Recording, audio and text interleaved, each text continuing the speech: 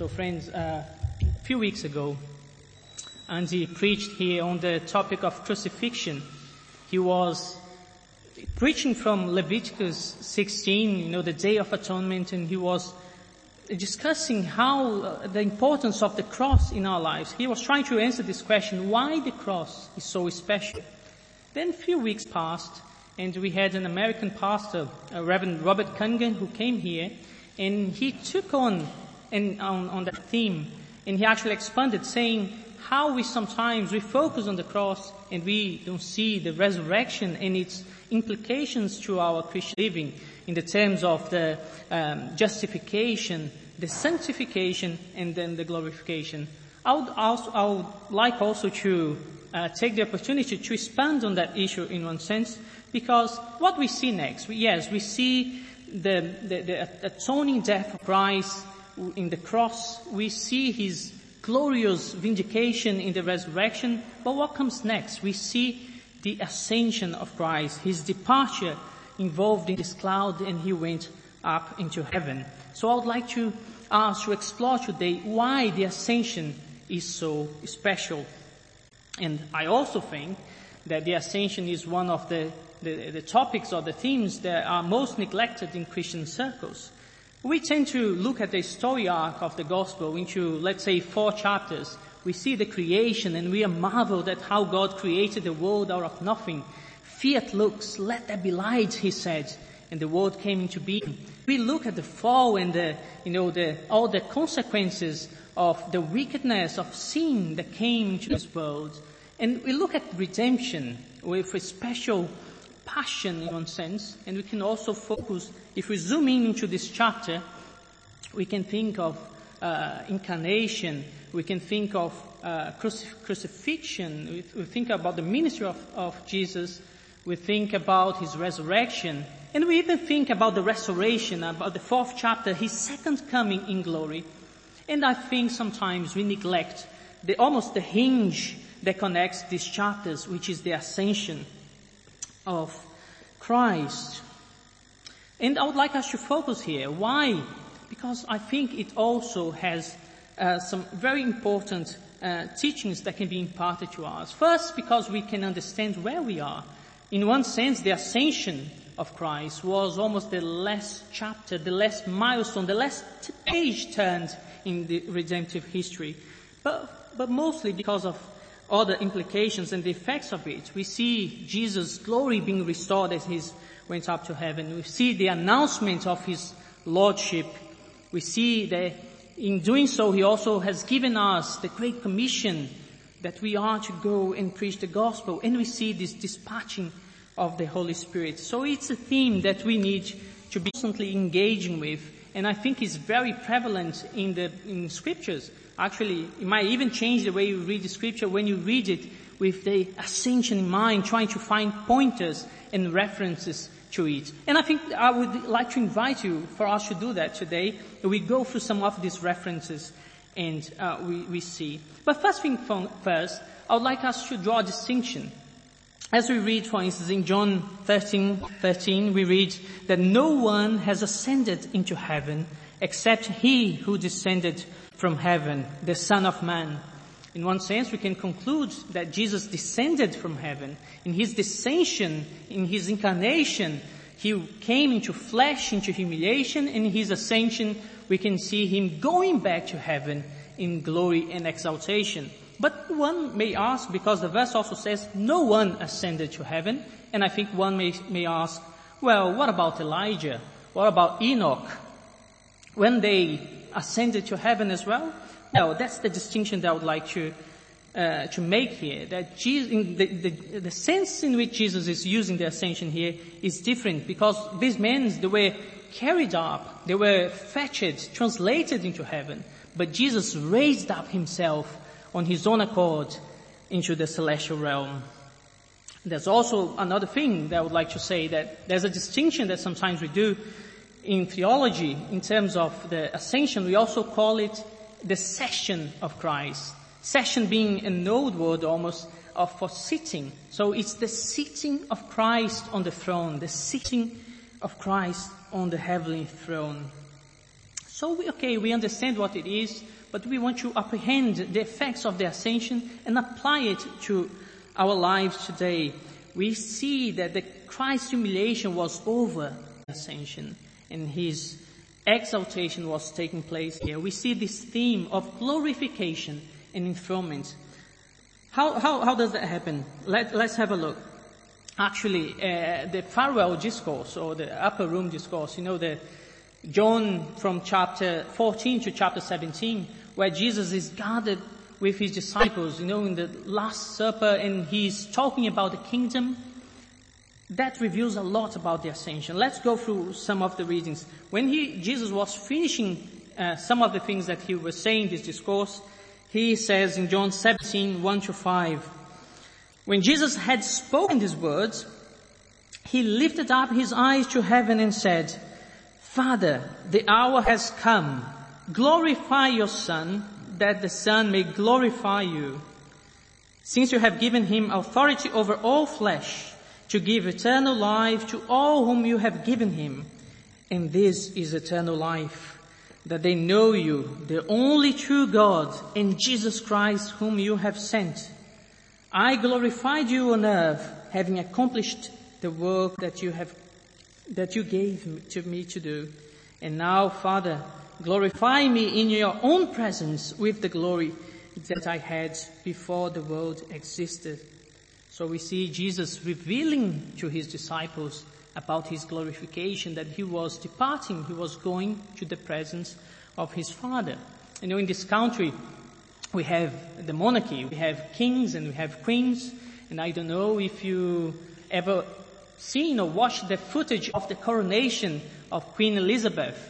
It took place in 1953, so perhaps you're not old enough, perhaps you are. But what we see is the pomp and the majesty, the sheer display of opulence. The carriage that she used was actually covered in gold. It was called the Gold State Coach. It's in Buckingham Palace, so you can see, but actually in the Museum of London there's a similar one that you can also see. But it's the display of opulence. Everything was filled with grandeur, with splendor, everything adorned to perfection.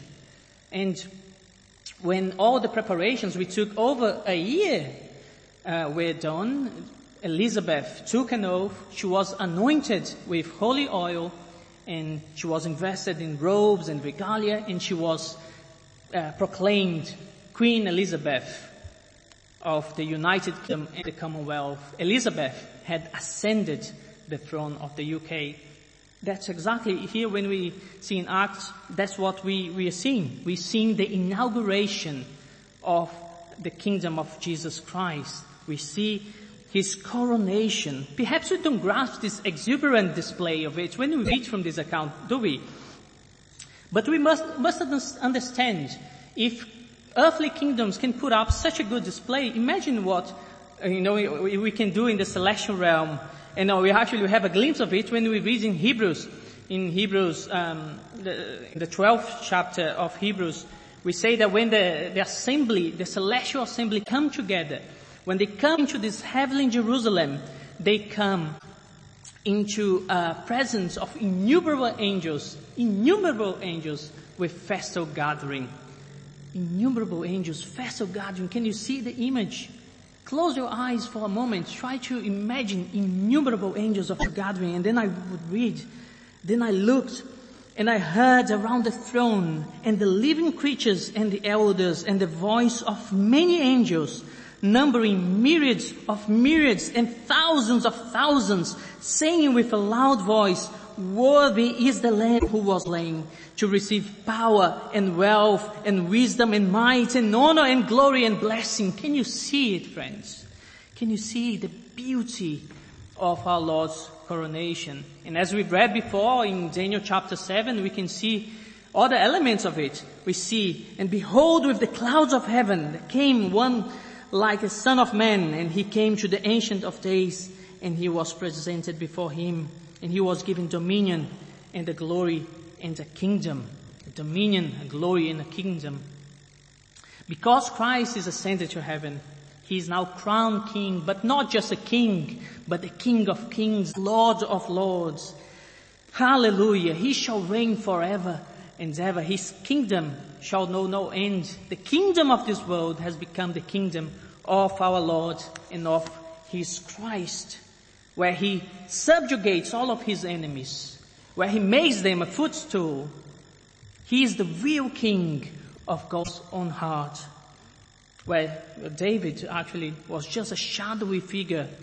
He was the lamb slain, as we've seen here, but now he reigns as the Lion of Judah. Maybe our generation, we actually witness another coronation. I'm not wishing the queen no harm, but her advancing years, her lives consumed in service, it's likely that we will see someone succeeding her. Perhaps we'll witness another display of this power, of this eventful power, which is a coronation. But we know we could actually witness it every single time. In coming to church, in coming to the assembly of the saints, when we come here to worship him, we worship the head of our church.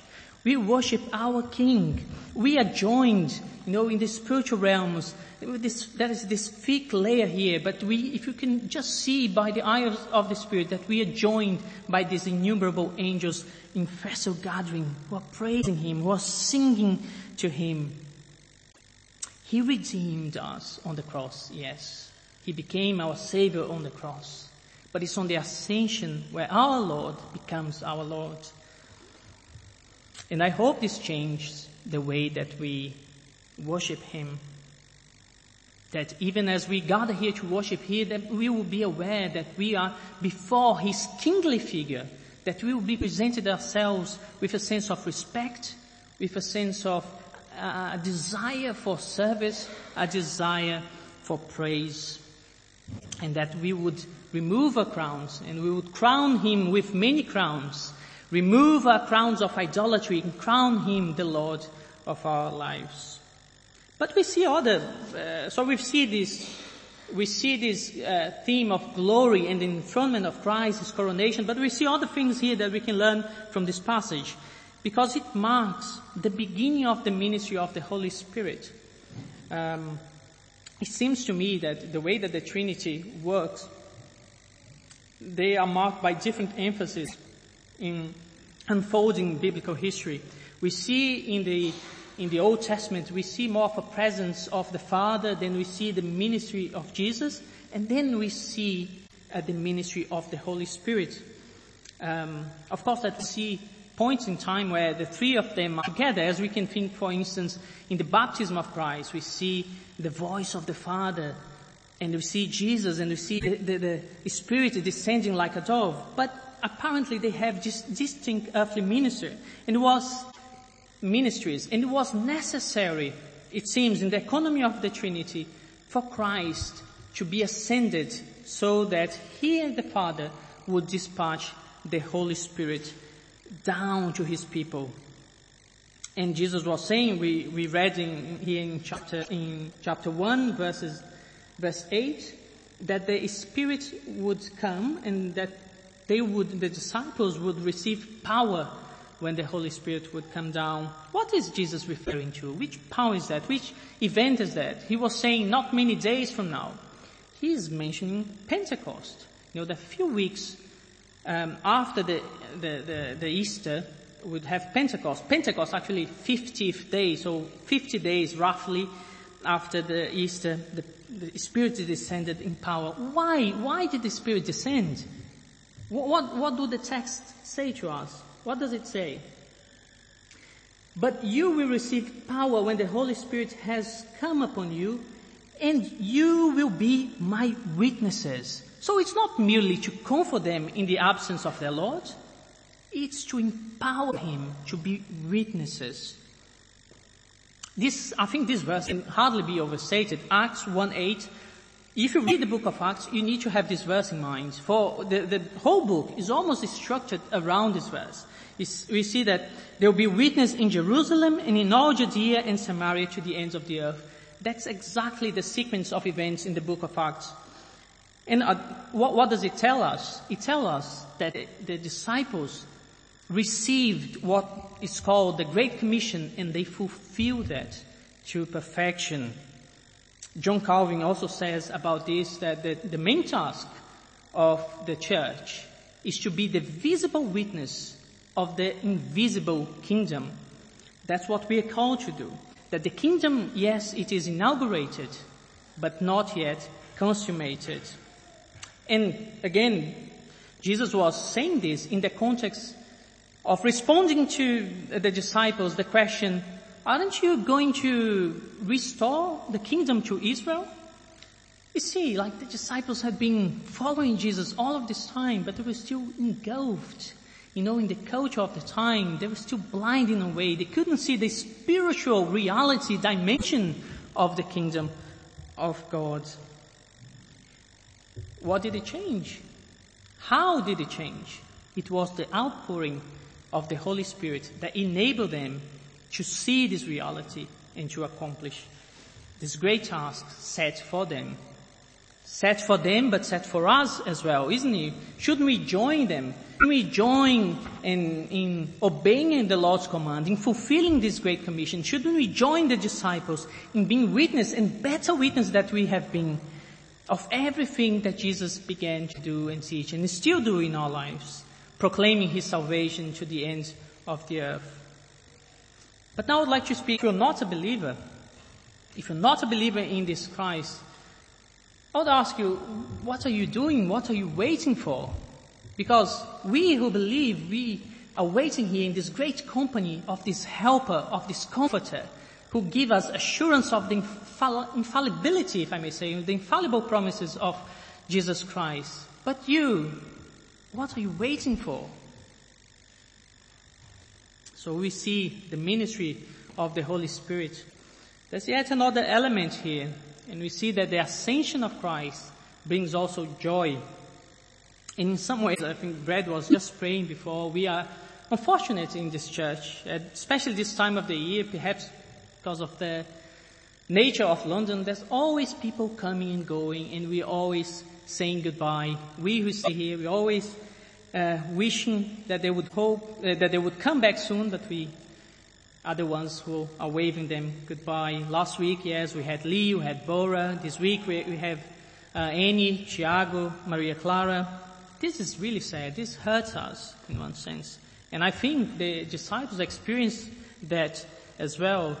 In the ascension here, they were waving goodbye to Jesus. As they stood there in Bethany, they looked up and they were seeing the Lord departing, involved yes in this cloud, in the Shekinah cloud of glory, but they were waving Him goodbye.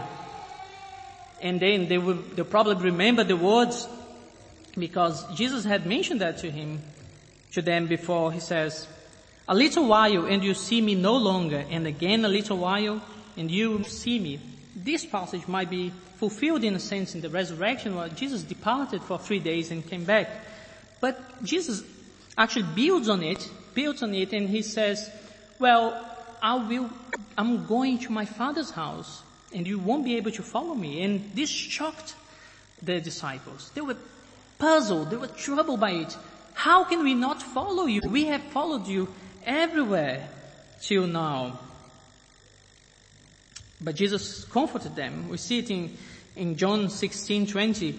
"Truly, truly, I say to you, you will weep and lament, but the world will rejoice." But He says, you will be sorrowful. So, in our lives with Christ, there will be sorrow, there will be pain sometimes. And I think in light of that, when we read the verses 10 and 11, and we see this departure, and we see that the disciples were gazing on the sky, we see that they became paralyzed. They were hurt. And then to the point, maybe they overstayed a little bit, gazing on the sky, that 2 angels had to appear to get them removed. And the angels came with words of consolation as well. He says, you see this Christ that you have seen going in this glorious fashion in the sky, He will come back in a like manner. But hanging there, remember that I've mentioned that we would read Luke as well. Let's see what happens when we read in there Luke. So Luke 24 verses 50 to 53. I'll read them because I think it will help us to understand what actually takes place. So Luke 24 verse 50 onwards. And he led them out as far as Bethany, and lifting up his hands, he blessed them. While he blessed them, he parted from them and was carried up into heaven. And they worshipped him and returned to Jerusalem with great joy. And were continually in the temple blessing God. Did you notice? Do you see what happened here? They returned to Jerusalem with great joy. Yes, they were sorrowful, but now they had great joy. What did it change? That sorrow was turned into joy. How? Was it by the word of the angels who assured them of his return? Was it? Was it that they understood what the ascension meant to them? The fact is that the ascension was this watershed moment in their lives, and it should be in our lives as well. At one side of the ascension, they are sorrowful, troubled. At the other side, they are worshipping Christ with joyful hearts. So the sorrow of departure, losing a friend, the loss, even the mourning of our beloved ones, these are terrible pains. Some are here in the church, and we as a congregation, we endure that very often. But sorrow can be turned into joy. Our Lord promised it. That all the pain, all the torment, all the agony, all the discomfort can be replaced by joy when we look at Him in His glorious place and in the hope that we are going to meet Him again. I actually recently, in speaking of the coronation, I recently saw an interview of one of the maids of honor. And she was asked whether her marriage had been the most special day in her life. Do you know what she says? No, it was the coronation. The coronation had been the most special day in her life. And this was a recent interview, 60 years after the event. The joy of the day was soon printed in her heart. Beautiful, isn't it? Shouldn't we do the same? See the coronation of our King, to which we are all participants, and rejoice and have this profound delight. There's just one more thing that I would like to mention in closing. And I'll be very quick. This past week, I was asked by a colleague, we were making conversation at work, and he was asking what I would be doing in the weekend, and I told him that I would be preparing because I was going to preach. And then, in the middle of the conversation, he asked me, why do we need a mediator? I was telling him about the mediation process. And what would you respond to that? Why do we need a mediator? Can't we go directly to our Father? Can we go directly to God? Well, in business, in law, why do we use a mediator? We use a mediator to facilitate the dispute, to facilitate the process, to avoid going to court, isn't it? The truth of the matter is, God has a dispute with us. It is called sin. No amount of good argumentation, no amount of good works of our own can settle that dispute. No amount can suffice to quench God's desire for perfect justice. And we know the punishment for sin is death. So we don't want to be judged by God. We want to avoid that as in our own merits. We want a mediator. In 1 Timothy, in the second chapter, verse 5, it says that there's only one mediator between God and the mankind, the man, Christ Jesus. So, how does Christ mediate us? And this is a question actually for the kids in one sense. The Christ is he's very, very busy in heaven. And he's so busy that he has actually 3 jobs. Do you know what the jobs are? So, I'm going to help you, okay? And then you try to memorize. He works as a prophet, he works as a priest, and he works as a king. So prophet, priest, and king. So in the ascension, what we see here as well is that Christ is taking his role as this mediator, as a high priest. It will take a bit more for us to unpack it, but Jesus ascended into heaven as our high priest, as Jesus, the Son of God.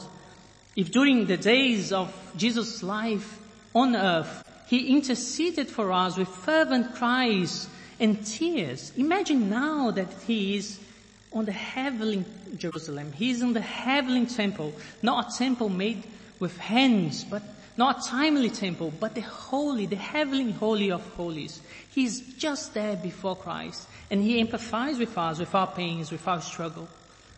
He is interceding for us. Why is the ascension so special? Do you see now, friends? Christ has ascended in this manner, in this visible manner, exalted in this cloud of glory. He is now seated on this throne. He's dispatched the Holy Spirit to our aid. He is now empathizing with our feelings from there, interceding for us in this holy temple. But he's also preparing a place for us where he promises to take us home. Let us trust him. Let us love him. Let us obey his commandments until the day when he takes us home. Let us pray.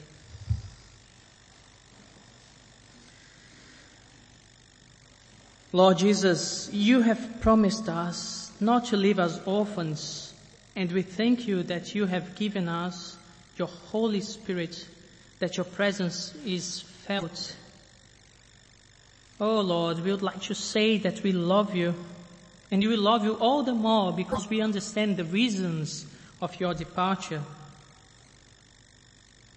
That because you left us, in one sense, we can live peacefully and in the hope of your return.